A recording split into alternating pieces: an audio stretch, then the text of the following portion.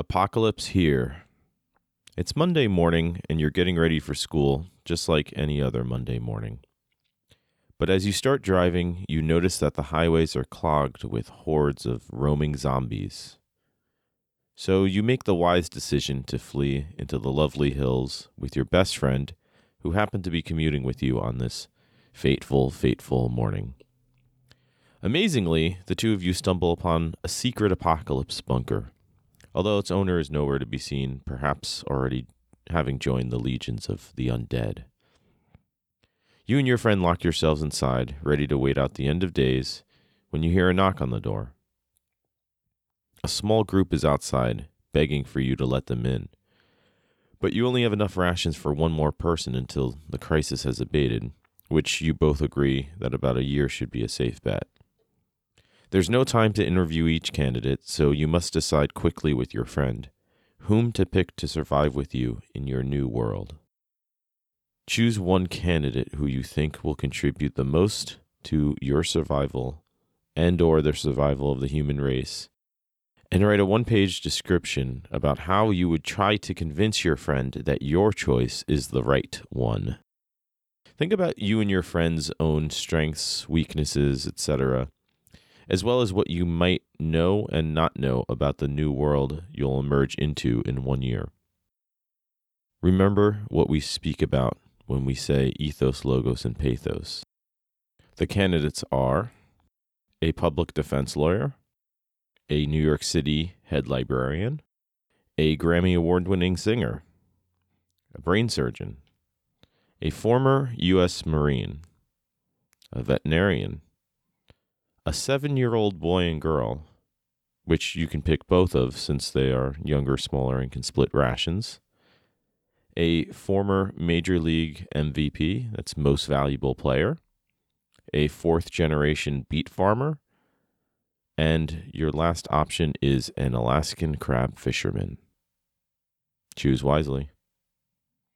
So I should pause for a moment and explain a little bit about this exercise. First of all, thank you for joining us here on Professor Labs podcast, where, of course, we discuss all sorts of academic topics. If you're joining us for the first time, a lot of topics that come up in class, including this one, which is an assignment that I actually do assign in class for students as we start to talk about argument and argumentation and perspective in general. So, of course, it's probably not necessarily obvious, but I do teach writing. And so this seems like a relevant, valid exercise, writing exercise, to sort of get those ideas going. Now, a few things, again, that I should probably clarify. You may have heard in the assignment description, I mentioned, obviously, it's a very narrative visual assignment description, but I mentioned these ideas of ethos, logos, and pathos, which I think is a good place to start. So if you are a student listening, and certainly another instructor, you've probably heard of these terms and may, in fact, already be quite well acquainted with them. But if you are not a student listening, you may have not heard of these terms, or you may have different ideas of what these terms really mean. And that's actually perhaps quite useful, because I feel like these are the types of terms that we hear in teaching and in academics that often are misused. And when I say misused, I mean misused in the sense that, like, people kind of rely upon them without really knowing what they mean. This is sort of a big problem that I found when I graded AP exams. You would get a lot of students in their AP language exams who use fancy words, but they're not really applying them to the situation that they're analyzing, either accurately or appropriately, and for different reasons, right? So it's one thing to be able to identify fancy words. It's another thing altogether to be able to actually use them, again, not just accurately, but effectively. And so these terms of ethos, logos, and pathos, I believe, are Greek, but they're really just categories of understanding of elements of argumentation and persuasion. So I think I'll link a link in the description that more fully explains these ideas, because they are really interesting. But again, they're just these ideas of ethos, which relates to an author's ethics or credibility. Like, is this person a believable, reliable character for us as an audience or as a group of readers to want to and have reason to believe what they have to say. Whereas logos is the logical arguments that we actually see within an argument. And obviously there can be a lot of issues, right? If you think about illogical arguments, or what we might call logical fallacies, all of which are very important to talk about in writing, and again, broader argumentation in general, whether you're a student in high school or college, or a student of life in general, right? Could be super useful, right, for many people to study. And pathos, which again is just essentially, for our purposes, just a fancy way of saying emotional appeal to a reader's emotion. So that's where you see examples, language, word choice that is really meant to evoke an emotional response in your reader or your audience. So maybe you see this a lot in political speeches, right? A lot of claims and statements and examples and language and word choice and inflections of tones that, again, more so than the content, the quality of the content itself necessarily, and the logical arguments that should be supporting those emotions, it's relying upon the emotions themselves. Now, having said that, all of these ideas are just categories of ideas, and they overlap, right?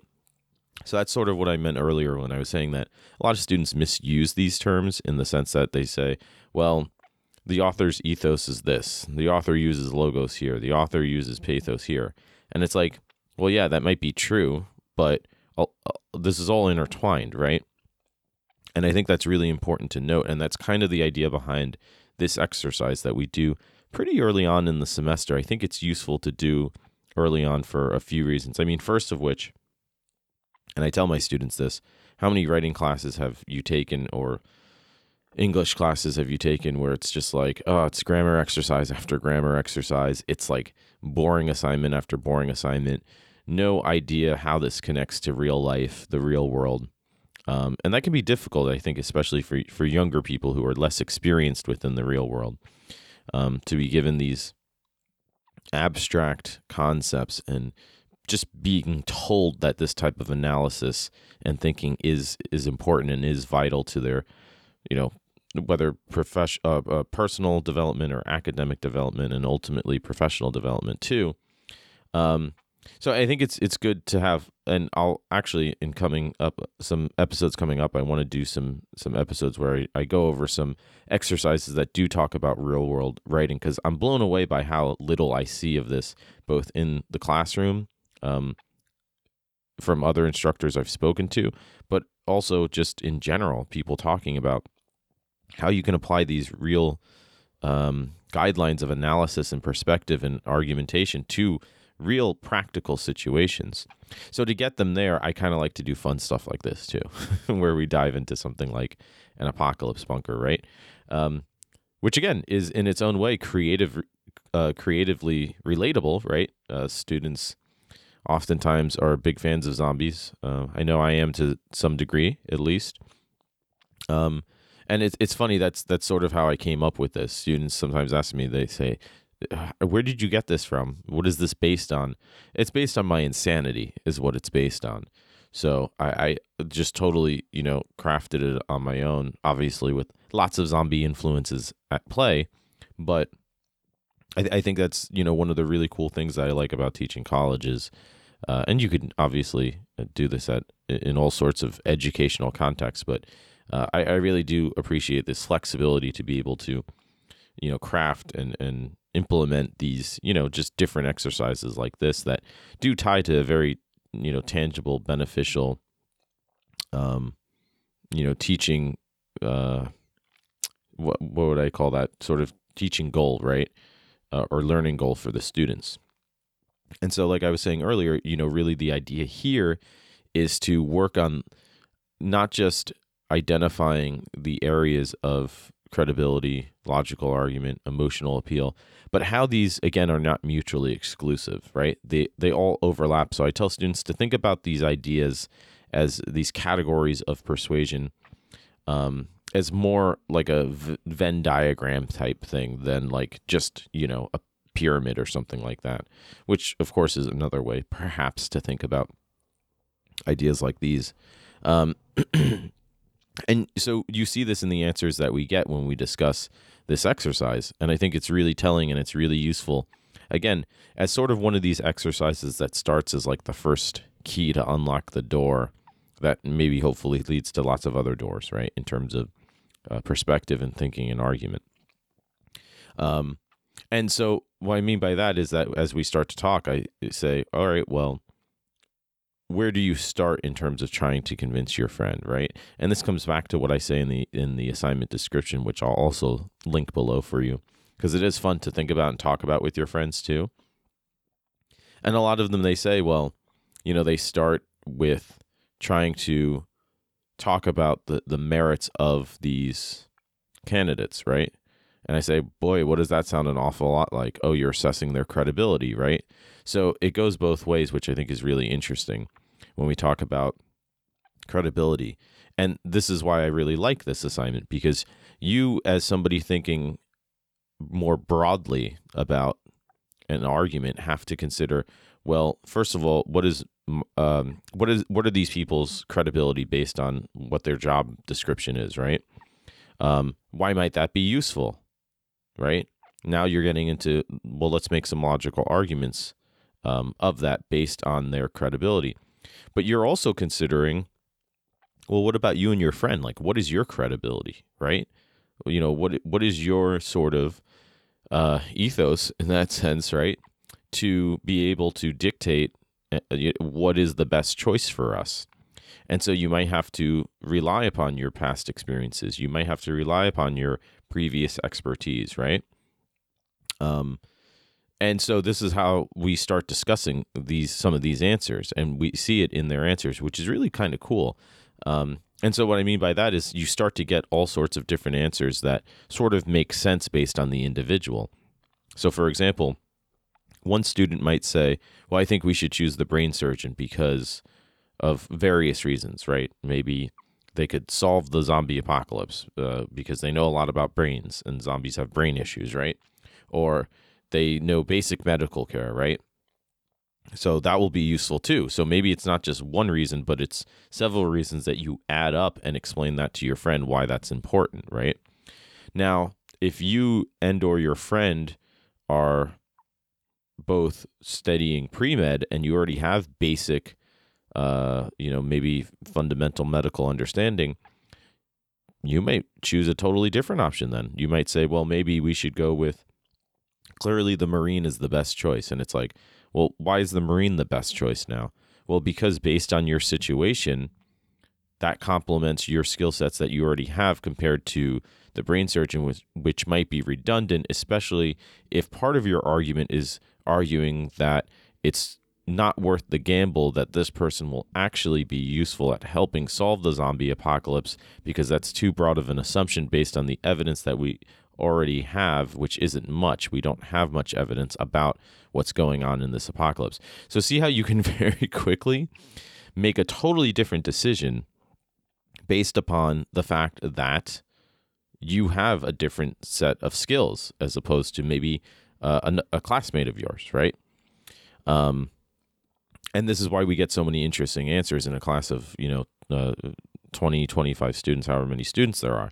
And that's really quite cool. And then furthermore, we start to notice as we go through that there are balances of these appeals too. So many students, they kind of default to the logical reasoning. And I explained that makes sense, right? That's a good sign. If you're trying to make an argument and the basis and the real structure of the argument is grounded in logical reasoning.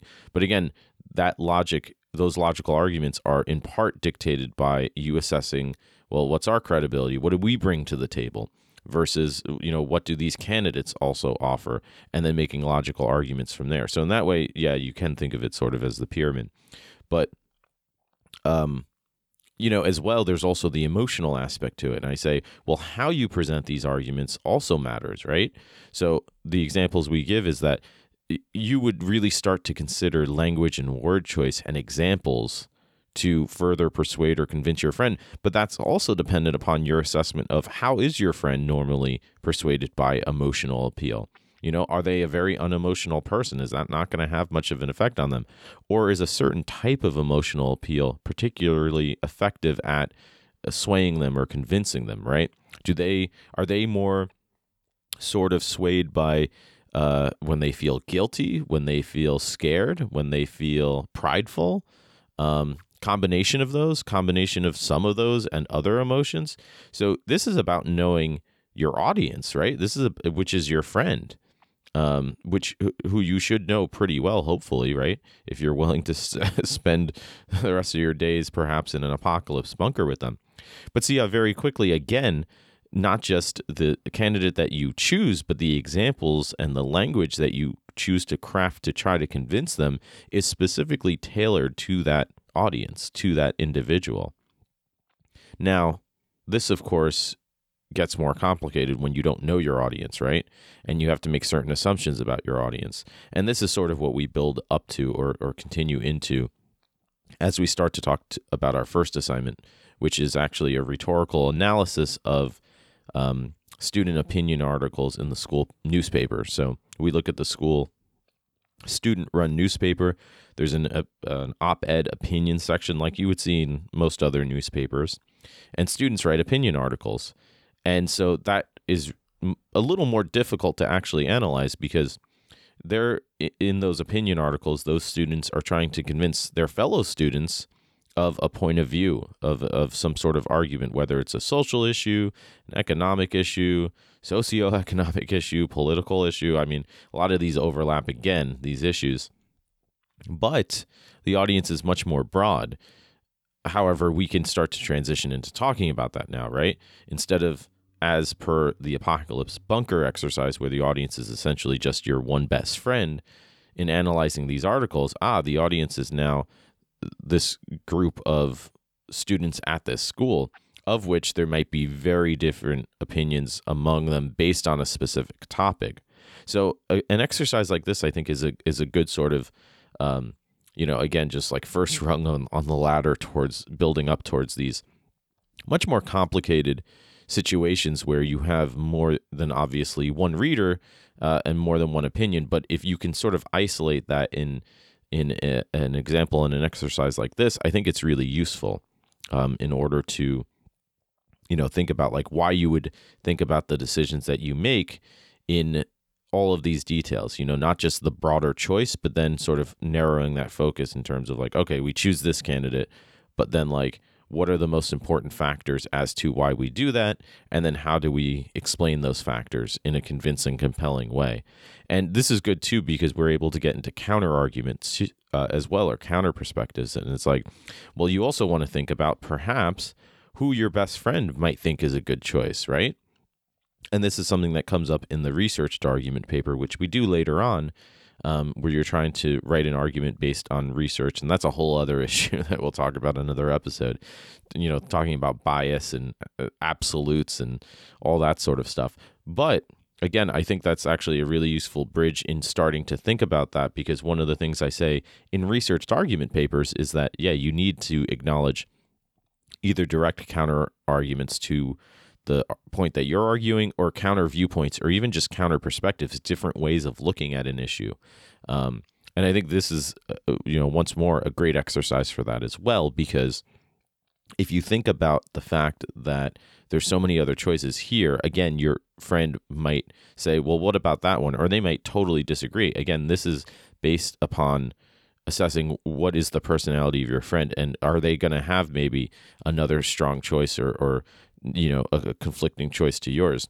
So if you address that in your argument, you can actually craft quite a compelling argument, right? Maybe a better way, rather than just saying, well, we should pick this person because of these reasons, and, the hell with you if you disagree. That's one way to do it.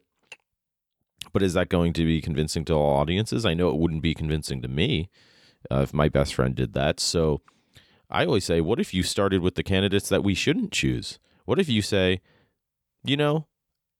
first thought, I think the Marine might be the best choice.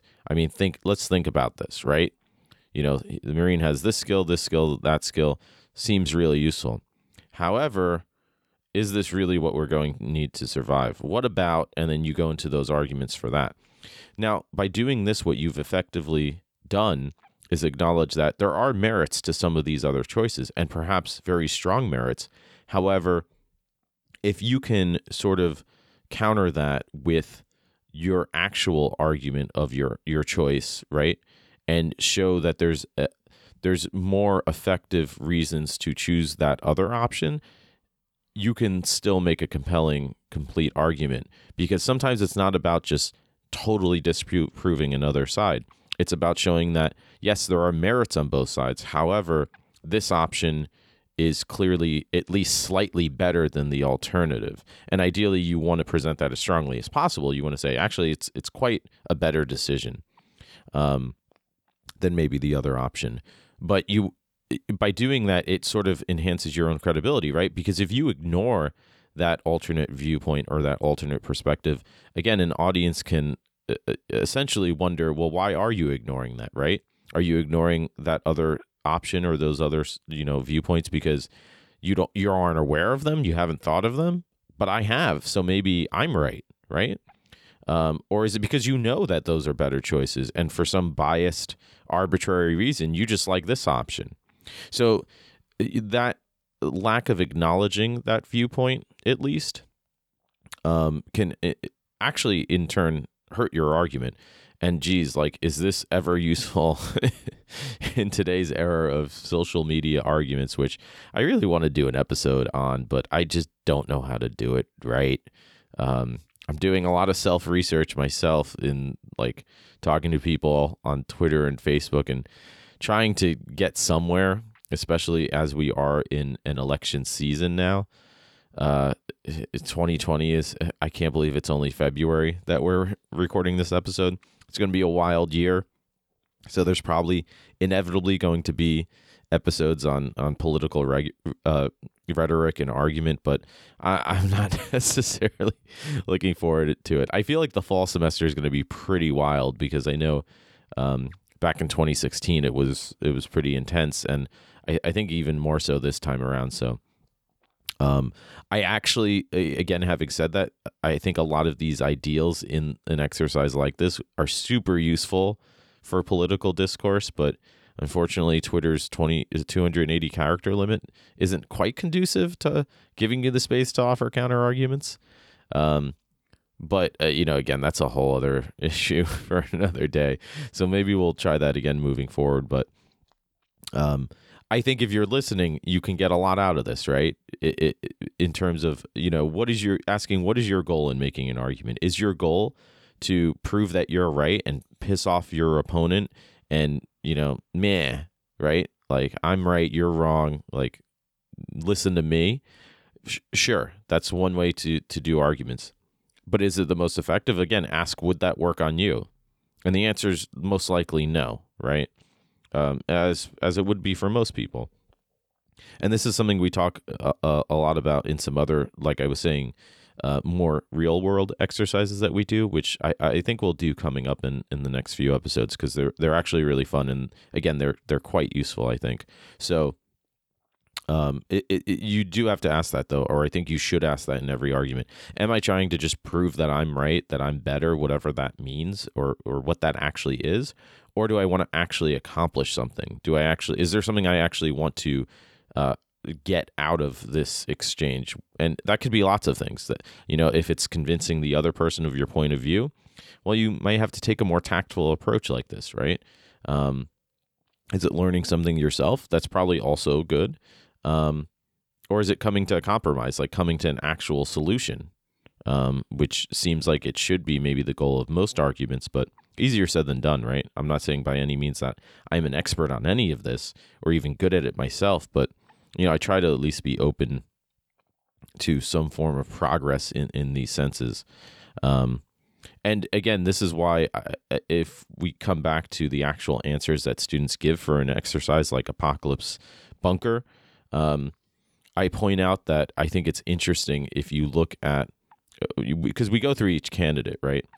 And if you go and look back at the list, there's usually a grouping of several that get a lot of choices. So, usually the lawyer, the librarian, the singer, the first three get almost no um, picks, unfortunately. I always joke, oh, there's no law in your new society. There's no books. There's no, art and music.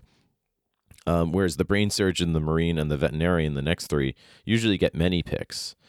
The 7-year-old boy and girl, it varies from class to class. Like sometimes I have classes where, several students will say like, yeah, I picked the children for various reasons. And that's an interesting one because there's an interesting balance there between logos and pathos as opposed to some of the other ones. But I think all of them, you can incorporate these elements of logical reasoning and emotional appeal.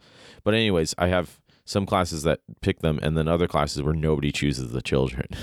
So that's the one that really varies for some reason from class to class. I don't know what that's about. But anyways, the former Major League most valuable player, very rarely, unless, students, usually the argument is like, yeah, they can use a bat to hit in zombie heads. I'm like, that's pretty good. The fourth generation beet farmer gets a fair amount, and the Alaskan crab fisherman, very few. And so my point that I make is that I think many of us can agree that some of these choices here, if we, did a poll across the whole university, would score better than others. But almost all of them would be chosen by somebody. And I think everybody on this list has been chosen before. And I think that's really interesting because it shows how every choice has its merits. It's just based on the specialization of these skills and probably the skills that students are bringing into a scenario like this. They may value those skills differently than, say, if I ask the same question at, to another group of people who weren't college students, which, again, I think is really interesting. And it shows how there is no one right choice here. There are more obvious choices or perhaps more useful choices for many students. But almost all students agree. They're like, yeah, I kind of had to pick between several, and I narrowed it down to the best one. And that's really the idea here, that a lot of times argumentation isn't so, black and white in terms of like there's a right answer and a wrong answer, or a good answer and a bad answer. It's like, no, there are options, and within those options, there are degrees to which some may make more sense than others based on the situation. This, again, of course, eventually leads to their research papers, which similarly gets much more complicated. It's like you can't always look at an issue and say, yes, it's this or that. It's like, that's the answer. The answer, if you want to call it that, might be much more complicated and nuanced. And then students say, wait a minute, this sounds like work. And I'm like, well, yeah, of course it's work. That's the hard part, but that's the useful part of actually getting somewhere and actually making progress and succeeding at, ideally learning something, I would say, even before you convince somebody else of some viewpoint, right? So all easier said than done, but I think, as we've said, super useful for all of these reasons. So I don't know what you guys think, what your choices would be. I'd be very, very curious to know, because I know a lot of students get very passionate about their zombie apocalypse bunker choices.